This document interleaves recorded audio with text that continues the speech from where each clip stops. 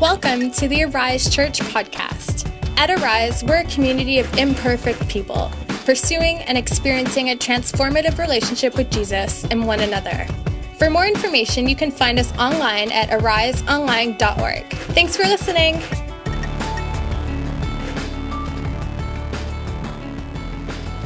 Today's word is being read from Ecclesiastes 9, 1 through 16.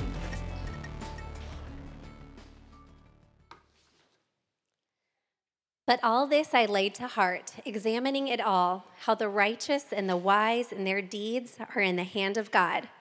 Whether it is love or hate, man does not know. Both are before him. It is the same for all, since the same events happened to the righteous and to the wicked, to the good and to the evil, to the clean and the unclean, to him who sacrifices and him who does not sacrifice. As the good one is, so is the sinner. And he who swears is as he who shuns an oath. This is an evil in all that is done under the sun, that the same event happens to all. Also, the hearts of the children of man are full of evil, and madness is in their hearts while they live, and after that they go to the dead. But he who is joined with all the living has hope, for a living dog is better than a dead lion. For the living know that they will die, but the dead know nothing, and they have no more reward, for the memory of them is forgotten. Their love and their hate and their envy have already perished, and forever they have no more share in all that is done under the sun. Go, eat your bread with joy, and drink your wine with a merry heart, for God has already approved what you do. Let your garments be always white. Let not oil be lacking on your head. Enjoy life with the wife whom you love, all the days of your vain life that he has given you under the sun, because that is your portion of life and in your toil at which you toil under the sun. Whatever your hand finds to do, do it with your might, for there is no work or thought or knowledge or wisdom in Sheol to which you are going. Again, I saw that under the sun the race is not to the swift, nor the battle to the strong, nor bread to the wise, nor riches to the intelligent, nor favor to those with knowledge, but time and chance happen to them all. For man does not know his time, like fish that are taken in an evil net, and like birds that are caught in a snare. So the children of man are snared at an evil time, when it suddenly falls upon them. I have also seen this example of wisdom under the sun, and it seems great to me. There was a little city with few men in it, and a great king came against and besieged it, building great siege works against it. But there was found in it a poor wise man, and he by his wisdom delivered the city. Yet no one remembered that poor man. But I say that wisdom is better than might, though the poor man's wisdom is despised, and his words are not heard. The word of the Lord. Thank you for that this morning.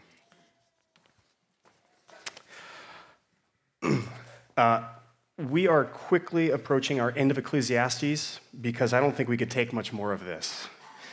We will soon be getting to a new series, I promise you, but until that time, there's still meat left on the bone of Ecclesiastes.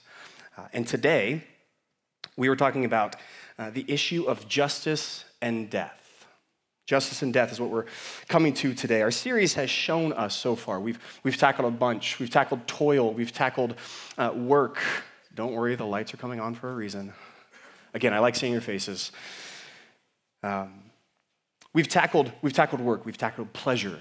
We've tackled what it has meaning in the world, if not for God. We've addressed these issues, and today we come to justice and death. Now, before this, I don't think anybody could have refuted what we've talked about work, that work needs to be good, needs to be fulfilling, needs to be for something that builds in the community. That doesn't seem all too outlandish. Pleasure. We've talked about how pleasure is a good thing, that actually outside of Christ, you have a problem with pleasure. Because if there is no God, then where in the world does pleasure come from? Where does meaning come from? How can you say something is good? Today, we're going to talk about justice. Now, if I gathered a town hall meeting and I said, we need justice in this world, very few of us would stand up and say, how dare you say such a thing? How dare you, you silly, silly man. Justice doesn't need to be here. We all know injustice is an evil thing. Now, the definitions we give for justice, that might be a source we're going to tackle today. But nobody would say, actually, there are probably two people who would stop me when I said justice and would make a point. And if you were a philosophy major in college, I apologize. But from the ages of 19 to 21, philosophy majors should just be seen and not heard. I was a philosophy minor in college for the first 2 years, and then Haley, my now wife, that time girlfriend, said, drop it now or we're done. And so I said, okay, we're done. No, I didn't. I said, philosophy is gone. No one would say that injustice is a bad thing. It's just the definition of what that is. That's really the key. And today, I hope to bring this to your attention. I hope you leave with this understanding. Justice in life is only found when you are at peace with death. Justice in life is only found when you are at peace with death. We'll flesh that out a little bit more. But essentially what I want you leaving here knowing is this. If you fear death, if you don't know how to answer death, if death is the boogeyman waiting at your door, if you watch a movie about some nefarious ghost who's going to come after your phone and is always seeking after you and haunts you, and you're scared of that continually and always, and you don't have an answer for death, you can't be at peace in life, and you can't find justice. Essentially, what I want you leaving here knowing is this. War wages on unless one side is defeated. You will always be in war with death unless you or death lose. Pretty simple concept. You can't have peace if there's bullets flying in a war-torn country. That's not peace. Your life cannot have peace unless you know what to do with death, and justice comes from that. So we have a town hall, and we say justice is good, injustice is bad, and everybody would say, yes, of course. Little children dying in the streets of hunger, malnourishment, disease, this is bad, and we need to eradicate this. We need to get this off the face of the planet. We all know that. We all feel that. Nobody would shy away from that. But the problem that I see in life is, although we can intellectually know, we can even experientially know, some of you have dealt with injustice on a scale that I will never know. Some of you have dealt with death on a scale that I will never know. Some of you have experienced it very painfully, very personally in your life. Maybe you have had injustice come to you because of the ethnicity in which you have, or maybe because of the traditions you come from, or maybe the area of town that you are from. Those are minor on the scale of worldwide epidemics where tyrants are real and countries war against other countries and slaughter people based upon silly metrics that they deem necessary. So I first want to say, many of you have experienced injustice on a scale I never will.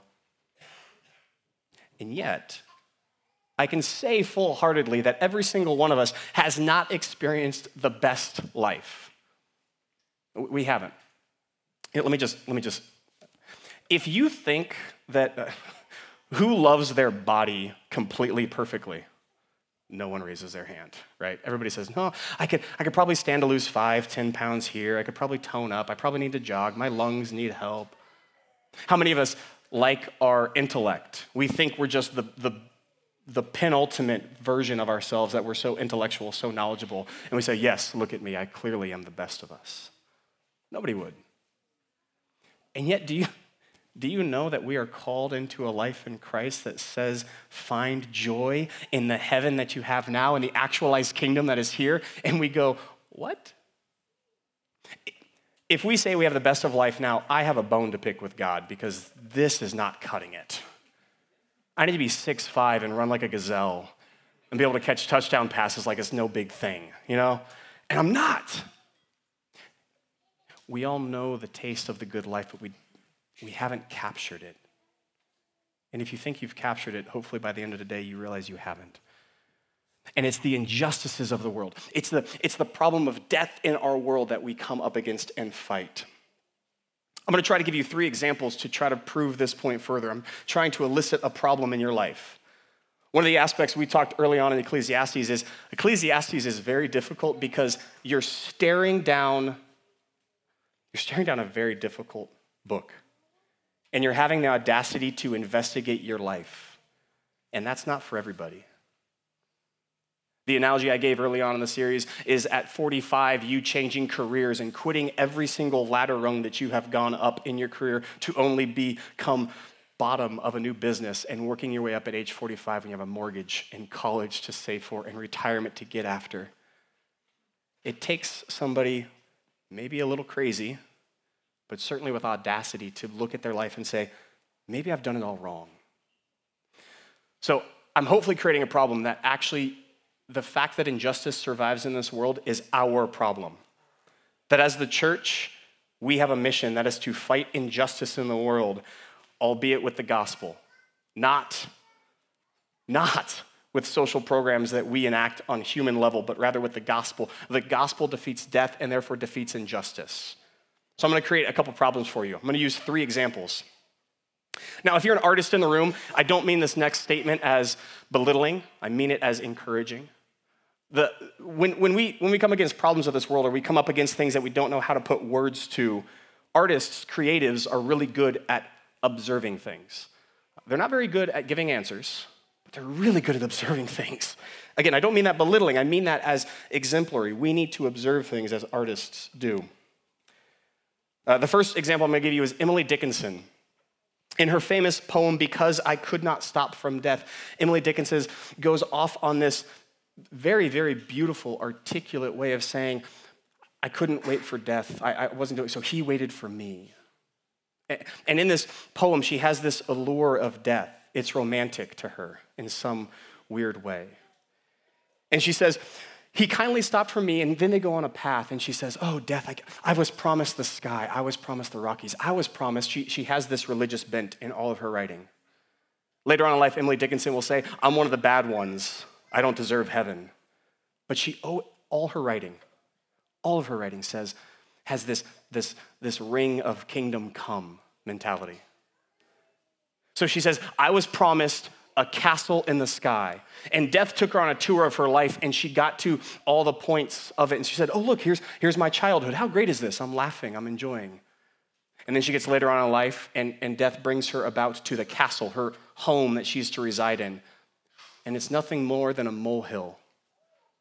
Whereas before she looks up and she says, look at my life, there must be a castle waiting for me. And she looks up and she has to put her gaze down, and it's nothing more than a roof on top of the soil. And she says, where's my castle? Where was the thing I was promised in death? Where's the good life? Where's all my work, all the things I've done? It has to amount to something as a reward. And she gets down exactly what Ecclesiastes says. The good and the bad, the old and the young, those who take oaths and those who don't, those religious and non-religious, they all have the same fate, death. And she's undone by it. She doesn't know what to do with it. She says at the end of it, since then 'tis centuries and yet feels shorter than the day, I first surmised the horse's head where toward eternity lay. What she's saying is this: I thought I was promised the pie in the sky dream, that kingdom at the end of my life I would be rewarded. By the way, how many of us believe that as Christians? We have the gospel inverted, that we think we live a good life and at the end we'll be rewarded. You got it wrong. You're rewarded now and you get to live in eternity. And she believed at the end I'll have the pie in the sky, and she realizes I'm just next to a horse's head. I'm just soil. The second example, not only is Emily Dickinson good at this, the second one is from Les Mis. Now, first of all, if you haven't seen Les Mis, you're dead inside. Don't come at me like it's a musical and whatever. If you haven't seen Les Mis, stop this afternoon, go see it. It's incredible. It's this story of the French Revolution, and a story of those who have not and those who have, and the despondency of life. Emily Dickinson comes at it from a romantic side of life. Les Mis comes at it from a despondent point of life. And what I count as one of the best 2 minutes and 40 seconds in cinematographic history is Anne Hathaway's character. It's based upon a book. It's not new. Anne Hathaway's character, she says this. She says, I was young and unafraid. I'll put some context to this in a moment. She says, I was young and unafraid. Dreams were made and used and dreams were made and used and wasted. There was no ransom to be paid, no song unsung, no wine untasted. What she's saying is this. Anne Hathaway's character grew up in a time and a place where she says, the world is my oyster. Carpe diem, seize the day. Go make the world that you want of it. You can live your best life today. And it's lies. Because she was a good person. She had a child. She wanted to take care of this child. So she has to go be a street night, lady of the night. And in being a lady of the night, she realizes, I have to send money to care for my child of somebody else who has her in their house. I thought everything was going to come good to me. I had a job in a factory. I was working really hard, and somebody took that from me, and now I'm a lady of the night, and I have diseases. I'm going to die. My beauty is gone. My freedom is gone. My child is gone.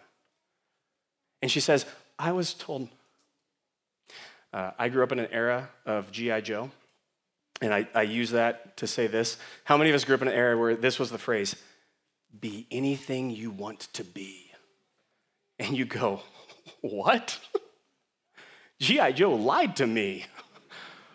I can't be anything I want to be because I want to be several things and I try and it's outside of my control. The good, the bad, the ugly, they all die young or they die at some point. Those who are religious, not religious, it doesn't matter. Anne Hathaway's character in this movie understands, I was told when I was a child that the world was my oyster, carpe diem, seize the day, let's go out and get it. I was young and unafraid, no ransom to be paid. Life is good when you're naive. And then she says this, but the tigers come at night, their voices soft as thunder, as they tear your hope apart and they turn your dreams to shame. But there are dreams that cannot be, and there are storms that we cannot weather. I had a dream my life would be so different from this hell I'm living, so different now than from what it seems. Now life has killed the dream I dreamed. This is the despondent view. First with the romantic view. I get good at life because I'm good. Then comes the despondent view. I've tasted life and it is awful. Maybe you're in one of those two camps. Or maybe you're in the camp that says, no, life is great. You're crazy. It's fantastic. I'm living my best life now. Okay. Coen Brothers. I've used them several times. If you haven't found out, I'm a Coen Brothers fan because I'm twisted inside. We're preaching on Ecclesiastes first. Who does that? There's this movie the Coen Brothers have. It's called No Country for Old Men. In it, these drug dealers lose a load of their product and somebody else finds it and tries to go sell it. And in trying to sell it, the dealers send after an assassin, a hitman. And they come after this man to get it down. And the assassin follows him, finally gets him on the phone and says, just to let you know, I will end you, and not only you, but your wife as well. And you're pulling for this guy who stole, it's really weird what the Coen Brothers do. You're pulling for the guy who stole drugs to make it out from the assassin. It's the weirdest thing in the entire world. You find yourself rooting for him. And at the end, the assassin wins and gets his mark. But he's wounded from the whole ordeal. And so he kind of walks off and you're like, okay, good. You know, at least the guy who stole drugs is done and the assassin gets to leave and this is fine, this is great. And then there's a quick monologue on the meaning of life. And then all of a sudden, the screen goes black and it comes back on and the assassin is sitting in a house. And in walks a woman and she opens the door and she looks at this man and he just looks at her. And you say to yourself, oh no, don't do it. Talk your way out of it. And he says, I made a promise and I'm gonna make sure it happens. And he ends the wife. And then the movie ends by him walking out the door down the street and it goes to black and credits roll. And we say, wait, where are the guys in the white hats? Where's the cavalry? Where's those who are gonna fight injustice? This is wrong, this is bad. If you think that, you know that this life is not all that it was meant to be because that type of injustice happens on a daily basis. Conversely, if you say, well, yeah, que sera, sera, what will be, what will be. That's depressing. No one can live that life for long. Ask anybody who's a philosophy major who graduates college and has this nihilistic point of view that the world is just whatever it'll be and we need to conquer and rise above. Ask them how they live and if anybody else likes being their friend. The answer is no. See, what we need to realize today, the romantic view, the despondent view, and the ugly view is this. We know what life should be. We know what life is, and lastly, a clue. We know what life should be, we know what life is, and a clue, and we get this from Ecclesiastes. See, the author wants us to know that life is meaningless. It's toil, it's vanity upon vanity, he says. Just puffs of the wind, dirt that comes and goes. But he says this, it's very interesting what he says in the middle of it. Verses 7 through 10, he says, you should enjoy life. I hope that your head is always anointed with oil and that your linens are pure white and you enjoy the wife that you have for life. And even all that you do, whatever your hand goes towards, do it with all might. And in the middle of a very, very pessimistic view of life, this happened, you go, wait, what is this? What is happening here? See, the author knows and we know. We know that we know that we know what life should be. How do we know it? We know it in the marrow of our bones. We know that when we listen to a piece of music that moves us and we say, yes, the chemicals are going off in my brain to say this is good, but why in the world am I moved? Am I compelled down to a soul level? There's this new show on TV called Evil. And in it, there's somebody who's training to be a priest and a psychologist. And they take cases of those who say, the devil made me do it. I'm a murderer, but it's not my fault. The devil made me do it. And they both trying to prove, is this demonic possession or is this psychosis? And in it, in the middle of it, the priest asks the psychologist, he says, do you really live in a world in which you don't believe there's mysteries anymore? And she kind of answers it a little bit, and she says, and he says, well, what more is there to life, essentially? Do you think life is good or it's all can be explained away materialistically? And she gives a very faint answer to it. And then at the end of it, she comes back and she says, I don't know. I don't know. See, what he's saying here, the anoint your head with oil and the white linens and enjoy the wife and break bread and toil and do hard work and enjoy it. The author knows this because he knows beyond a shadow of a doubt, I know that I know that I know in the marrow of my bones, life ought be good. That when I pick up my daughter and I throw her in the air and she giggles like a giggle I've never heard before and it does something to my insides I can't explain. Or I can explain it by chemical dependency upon a good reaction that I keep this thing alive because it brings me joy, at which, again, no one wants to be your friend. Or that I know when I have a good conversation with friends that warms my soul. I know when I look at art and I go, I don't know why I can't stop looking at this.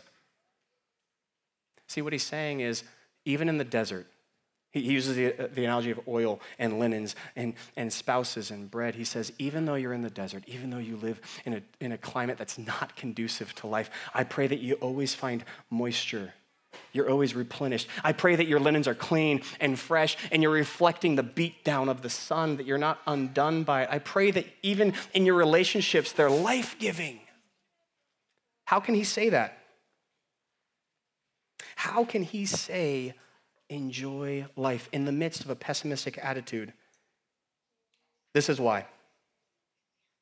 I don't have to try to prove God. All I have to show you is I say, what's the most enjoyable part of life to you? And then I ask you this, why do you deserve that?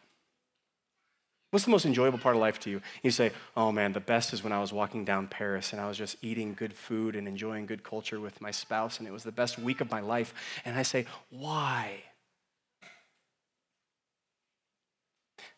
It better not be because of a chemical reaction in your brain, because you didn't enjoy it. Actually, you were forced to think you like it in that case, which is not enjoyment. See, only in Christ, only in God can we actually enjoy life and know what it tastes like. Because of this, you and I were not built for this world. We were not made for this world we currently reside in. It's like asking a fish to breathe outside of water. They weren't made for it. What's the most loving thing you could do to a fish that's flopping on the ground? Well, besides picking it up and grilling it. But if you didn't want that, you would pick it up and you'd put it back in water, exactly. Why? Because you know that was the life they were made for. How do we know that life was supposed to be something more, as Anne Hathaway puts it, that her character in Les Mis, that this world, the tigers come at night and tear my hopes apart? How does she even know that the hopes are good? Because she's fighting. The toil against this world necessitates our acknowledgement that this is not good. We have to fight. If it wasn't toiling, you know what we could say of it? This is good. This is great. Death has been our enemy since the day that our federal headship in Adam took away life. Death has been the enemy. The good, the bad die young, the old die. When somebody says, well, they died too young. Any death is dying too young because we were built for eternity and we have temporal existence today. The author tells us, you know what life ought be. Lastly, I'll also say this. You know, a famous phrase we all use, and many of our friends who aren't in Christ use, I feel like such a moron when I say these sorts of things because I fear that I'm not going to be able to say it appropriately. I don't internet well at all. So I hashtag blessed. You know, I feel so stupid saying that. But when people say, blessed life, you know what blessing means? It means a gift given to you that was undeserved. If your life is a blessing, it must have come from a gift giver. And if there's no gift giver, you know what your life is? Not a blessing. And actually, you know what it means if it's not a gift? I can take whatever I want because it's not yours to have, it's mine if I want to go get it. Do you see?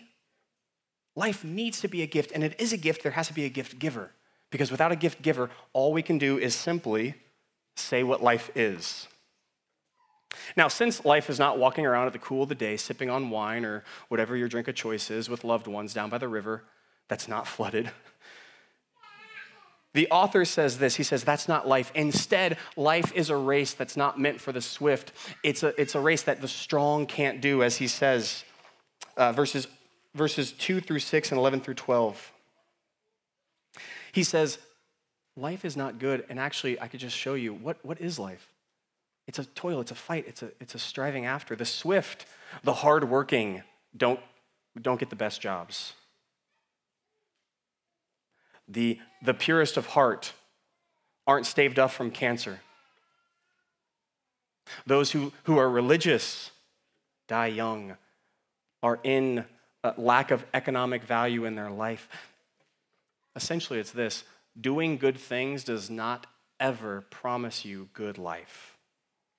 Actually, as Christ says, it's the exact opposite. We'll get to in a second the clue. He says, they hated me. What do you think they're going to do to you? If you think being a Christian gets you good things in life, you were lied to. Christianity is good because God is good, and he is the defeater of death, and therefore we can live at peace. But that's not our life. Our life is toil and striving. I get asked all the time as a pastor. When people find out I'm a pastor, they ask me this one question. It's within the first 5 questions people ask me, this is one of them. And they always ask me, they say, do you think life is just getting worse and worse? Do you think the world is just going to, the phrase, hell in a handbasket? And I give a response that's really lacking for most people. They hate my response. So I'll give it to you now so you can all hate it together, and you don't have to ask me one of the 5 questions. They say, is life getting worse? And I say, life's always been bad. It's always been the same. There's nothing new under the sun. We're progressing towards something, the kingdom come, thy will be done on earth as it is in heaven. We're getting to there. But until that point, it's not getting worse. It's just the same old, same old. You know how I know? Read the prophets. God's people having fornication parties in the temple. Read the history of Israel. God's kings killing at their own behest so that they can get their best friend's wife. How do I know it's always been the same? Look at human history. Look at your heart. It's not getting worse. It's always been bad. Ever since Adam and Eve were evicted from the garden, it's been the same. No, the reason why it's been bad, the reason why I give such a lacking answer to people and I say it's always been bad is because of this. The enemy of this world has not finally been defeated, and that enemy of the world is death. Death has a sting to those outside of Christ. If Sioux Falls, for whatever reason, went to war against Rapid City, and we just said, hey, there can only be one city in South Dakota. Let's go to war. I know there's other cities in South Dakota. I get that. That wasn't a dig at you who live an hour and 15 minutes away from from Sioux Falls and come in, which, by the way, is all of you, I'm discovering. Every time I meet somebody, where are you from? Oh, a little town, hour and 15 minutes away. Where are all these places? We have a common enemy, and that is death. It's like we went to war. And if we were at war, actively in battle, bullets flying, the siren's not going off for tornadoes, but the siren's going off for bomb warnings, and you were to take your family and go for a walk down the street at sunset, what would people think of you? They would think, you're crazy. We're at war. Don't you realize? Get in the house. Protect yourself. Do you know why people don't enjoy life? Their enemy is not defeated. Death is still at the door. Tigers still come at night for them. The final sting that everybody universally experiences, doesn't matter if you're good, you're bad, you're young, you're old, you're healthy, you jog every day. There's a documentary. It's one of the most fantastic documentaries I've seen. It's about this 90-year-old man who smoked a pack of cigarettes, drank 2 pints of beer minimum, and had bacon his whole entire life, and he's still kicking at 90. Compare that to somebody who jogs every single day and eats blueberries exclusively. And they die at 41 from a heart attack. See, what the Bible tells us is this. Your problem, your fundamental problem, is that you are at war with the system that you live in. Death is not defeated in your life. The only way to enjoy life, the only way that Ecclesiastes says, eat, drink, be merry, the only way that Corinthians tells us, that Paul tells us later, that Jesus says, whatever you do so with joy. Whether you eat or drink, do so in the name of God. The only way you can do that is if death is defeated in your life and there's no more sting to it. The only reason we could look at infants dying in the street of war-torn countries, of tyrants killing people, and say this is not right, but it'll be rectified, if we believe that there's a hope that their death is defeated. Otherwise, we're undone by it. Otherwise, I ask you, what are you doing to stop child hunger in different continents? And you say to yourself, well, that's not really helping people. I can't do that. I'm just one person. You're hiding from the fact that injustices are all around us. You're hiding from the fact that death is real and it's an enemy of this world. And you, we'll get to the clue in a second, you as somebody whose death cannot touch, do you get that? In Christ, death can't touch you. The thing that's universally of the human experience, to live, or as the phrase goes, to err is to human. To be human is to die. That's human existence. That's the only thing we all share. To be human is to die. Because can I promise that people will experience joy in life? I can't. Can I promise you that you'll have a spouse? I can't. Can I promise you that you won't die of a horrible disease? I can't. Can I promise you'll die? I can. To be human is to die. The list that he gives, now, where am I going with this? The list he gives, he says, clean and unclean, those who take oaths and those who don't take oaths, they're all the same. Notice something really quick. In all this conversation, the one thing that I haven't talked about yet, the universal experience of death, is I haven't talked about if it's good or bad. Do you notice that? You and I talk about children dying in the streets and we say, that's bad. Boo. We need to do something. The writer of Ecclesiastes says, they just die. If everything you have is under the sun and there is no God, all you can say of a child dying of a horrible disease in the streets is, they're dead. Let me put it this way. Let me make it personal. There are some of us in this congregation that if we lived in a view that there is no life outside of Christ, or there's only life under the sun, that there is no God, There are some of us in this congregation that, materialistically speaking, we are a drain on society. I don't believe this, but let me go down this. Let me take it to its nth degree. If all we have is material world, you know who really is a drain on the material world? On our time, our energy, our money? Elderly. Disabled.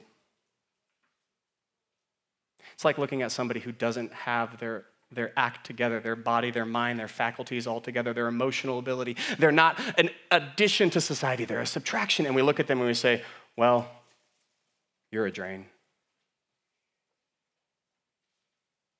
My son's not here. I have to give him $1 every time I use him in an example in a sermon, but he's not here, and none of you will tell him. So my son has spina bifida. If all we have is under the sun, he's a drain on society. That's the writer of Ecclesiastes. That's the Cohen brothers. He's a drain. If I believed that, could he find joy in anything? Could I find joy in anything? Can you find joy in anything? Because all of a sudden, then what happens is I say, well, are you at peak performance? Is your job, do you do it 100%, or do you take a couple minutes off because then you're a drain on society, then I'm wasting money on you? See, the second we say you have to live perfectly, find joy in life, and there is no judge over us to declare what is good, we define what's good. And we will say to everybody in this room, if you're a drain on society, then your death is just death. Those children dying in the streets because of hunger, well, que sera, sera. It's better that they die because then we don't have to give food to them. Do you see? No, we can't live like that. We have a common enemy, and that enemy is death. And without that fact, without that knowledge, all we can do is observe death, observe injustices, and we can't do anything about it. I referenced earlier the example of the white hats and the black hats. The writer of Ecclesiastes is incredibly current in his understanding. He is very, very contextualized. It's funny how the Bible does that, right? How it has no time or constraints. It's effective for everything we do. About when the time that I was starting to adult well in life, there was a change in movies. It used to, now this was before my father loves John Wayne movies. It's really easy to love a John Wayne movie. You know why? You find John Wayne, you find his people, he's good, they're bad, you defeat them, we're good, we'll go home. Right off into the sunset. There's a new movie coming out, and it's, all the movies that are coming out are anti-heroes, are they not? It's the Joker. Let's learn his backstory. Let's learn what made him tick. Let's learn what went wrong in his life, how he was abused as a child, or how he was neglected, or how he didn't have all the good things. Let's learn this so we can explain why he's so bad. There's no white hats and black hats anymore. There's gray hats, right? There's always been gray hats. Don't believe the lie of current reality that says, oh, we're just all trying to figure out life together, and there's no good, there's no bad. That's always been the way of life. You know how I know? The final verse of Judges. You know what it says? Man did what was right in his own eyes. It's always been. We must know and understand that your enemy of death and my enemy of death is the only barrier to injustice in this world. And once we defeat death, once we come to peace, once we defeat the enemy at the gate, the tiger can't claw us anymore. You know what we can do to a tiger? Tiger's declawed. Tiger has no fangs. Tiger can't kill you. You know what we can do to the tiger? I can interact with it. I can pet it. I can walk it. I could keep it in my house. You can't interact with life well unless its fangs have been taken out, unless its claws are taken out, unless its sting is no longer effective to you. Every time I watch a news article that says, lion tamer eaten by lion, you know my first reaction? That sounds right. I don't feel bad for the lion tamer. You're in a cage with a lion. That's a you problem, not a me problem. The only way to get inside the cage of life is to realize death has no more sting on you, and therefore you can taste the kingdom come now. You can enjoy a child being thrown up in the air and giggling. You can enjoy a walk with your spouse. You can enjoy a date night. Why? Because death doesn't have anything over you. But if the tiger has claws and the tiger has fangs, you know what you'll always do? You'll always be looking over your shoulder. You'll always be trying to run fast enough to outrun death. Let me tell you, death wins 100% of the time. Unless, lastly, the clue. It says in verses 13 through 18, it says that there was this poor wise man who was part of a small city, and this giant king came and besieged it. And the wisdom of the poor man saved the city. And then you know what the city did to him? They forgot him. Now, this word forgotten, all the commentators that I read, the really bright scholarly people who are in university settings all day long, this understanding of the city was about to be overthrown and he protected it, and then they despised him. This word despised is akin to going back and pulling down all the statues, of erasing his name from the record books, of hating him so much that you're foaming at the mouth. It says this small city despised him to the point of hate, to the point of forgetting it. A little background, very quickly. All the Bible points to Christ. I have a game for you. Open up your Bible, look to it. If you can't point to Christ in it, it's just good information. You must be able to point to Christ in every single thing you do. Now, with that, I'm going to do a whole sermon on this later, I promise you. With that, we can't go boogeyman hunting for Jesus in the Bible. The famous example is there's a crimson cord. There's an example of a woman putting down a crimson cord to spies of Israel to hide them. And people are like, oh, look, Old Testament, crimson cord, it's red. That's Christ being the bridge between salvation and death. Not exactly. There's clues. There's shadows. This is one of those shadows. It says there's a poor man. And this word poor man says nothing that, as the New Testament says, nothing that we would look at and find great and glorious. What good can come out of South Dakota is what the Bible says, just in Jesus' term. What good can come out from a village an hour and 15 minutes away from a metropolitan area? It says this poor man saved a city and the city hated him. Ladies and gentlemen, we have a clue here. This clue is this. The only way to defeat death, the only way to take the sting out of death, the only way is to disarm the enemy. That's the only way. You can't cuddle with a tiger in your house. It will kill you. You must defeat it. You must put death to death, as it were. And this is a clue. It says there was a poor man who was despised for his act of saving a city. Remind you of anybody? See, the clue is this. You will always fight death until death is gone. And if you try to fight death on your own, what will happen to you? What will happen to you? You will die. Go to those in this community that understand and work with those in the health profession. Those of us who he's right there, so I'll talk about him, who has a job in which you take care of sick kids that are on hospice. You tell me life is joyful, that it's our oyster. It can't be. How's the only way you could look at your family and say, everything's gonna be all right, as the famous theologian sung. Every little thing is gonna be all right. How do you know that? How can you say that? By the way, he wasn't a famous theologian, that was a joke. Death needs defeated. And the clue we have here is there needs to be somebody wise, somebody who's not great on their own, but comes from someone greater to die so that you can live. If you're outside of Christ today and you don't understand that death needs to be defeated for you to enjoy life, I encourage you, find the one who took on death and is the only one in all of history that says, death, where is your sting? Oh, death, bring it.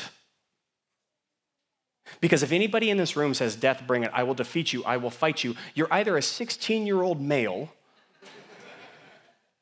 you haven't lived life, you're sheltered and you're isolated, but if you've gone out in the world and you've seen the injustice and you say, I can't defeat death, I need somebody else stronger than me, bigger than me, who can defeat death. The clue that was given in the Old Testament, you need somebody to fight for you, is realized in the New Testament in Jesus Christ. Why did we kill Jesus? Okay, we're going to do this sermon again later, I promise you. Why did we defeat Jesus? Why in Superman did we try to put Superman to death in the movie? If I told you there's a being that you can't ever conquer, that's bigger than you, more knowledgeable than you, all powerful, all knowing, and all eternal, and you can't do anything against it. That does one of two things. That either terrifies you or it calms you. If it terrifies you, you know what you'll try to do? Kill him. Which is what Rome did. Which is what the Pharisees did. You're upsetting my ecosystem. You're telling me as a religious person, I am bad. How dare you? I will put you to death. And Jesus said, go for it. Because I'll defeat death on your behalf as well. Stop trying to conquer death and let the one who conquered it for you be your only salvation. Because then you live at peace. Then you get to say, like everyone else, I have all eternity smiling on me. I don't care what you say about me. I have all eternity smiling on me. I am good with the Father. I will live forever in perfect paradise. Okay, cancer, you're a bugger and I hate you. I hate you. But you're not going to undo me. Because I have everything. Many of you live a life that I haven't experienced. If you have suffered the death of a child, the only way you get over that is not to say, it's just material. It's to say, I have somebody who has defeated death on behalf of that child, on behalf of me, and I will never taste it again if I am in him. So my question to you today is very simple. Who fights your death? Who fights your death? If it's you, you lose. You'll return to the ground from which you came. Instead, and secondly, it's not a promise of new life. It is new life. Do you get this? If somebody says, don't worry, trust me. Every single financial advisor says, give me your money, trust me, I'll give you a return, right? And you go, okay, what kind of promise can you make me? If they're audacious, you know what they'll say? I can't. If you have a God that can't promise you life because he's already given it to you, it's not a God. If you can't promise me your salvation, not because of what you've done, but because of what somebody else has done, it's not salvation, but rather a good hope. It's Hallmark faith. It's a hope and a prayer. Living on a prayer. Are you kidding me? No. No. The only way you could live at peace with all of the world is if you know this one thing and this one thing only. My life is tied up in Christ, and he died the death I should have died, and now lives the life that I get to live in him. My question to you is this: is your life guaranteed? If it's not, you don't have life. You're just trying to outrun the tiger at your door. But rather, if Christ has already guaranteed your life, that he's perfected it, he's attained it, and he's given it to you, and it's wrapped up with him, you know what God says of you? He says the same thing of you as he says of his son. This is my son with whom I'm well pleased. He smiles that favor on you. Let's pray. Father, today may we not be a death fearer, but a life liver, because your son died the death we should have died and lives the life that we now get to. That your kingdom come, your will be done. We are beginning to taste right now. And so, Father, I pray that as the writer of Ecclesiastes says, we know what life ought be. We know what life is, and rather we're given a clue. Somebody else has to defeat the tiger at the gate. And that's exactly what your son did. That it's not based upon my merit, but based upon his merit, and his merit is good. So, Father, may today we realize that more. May we celebrate and worship more your son, who perfected everything and conquered death. Son's holy and precious name I pray. Amen.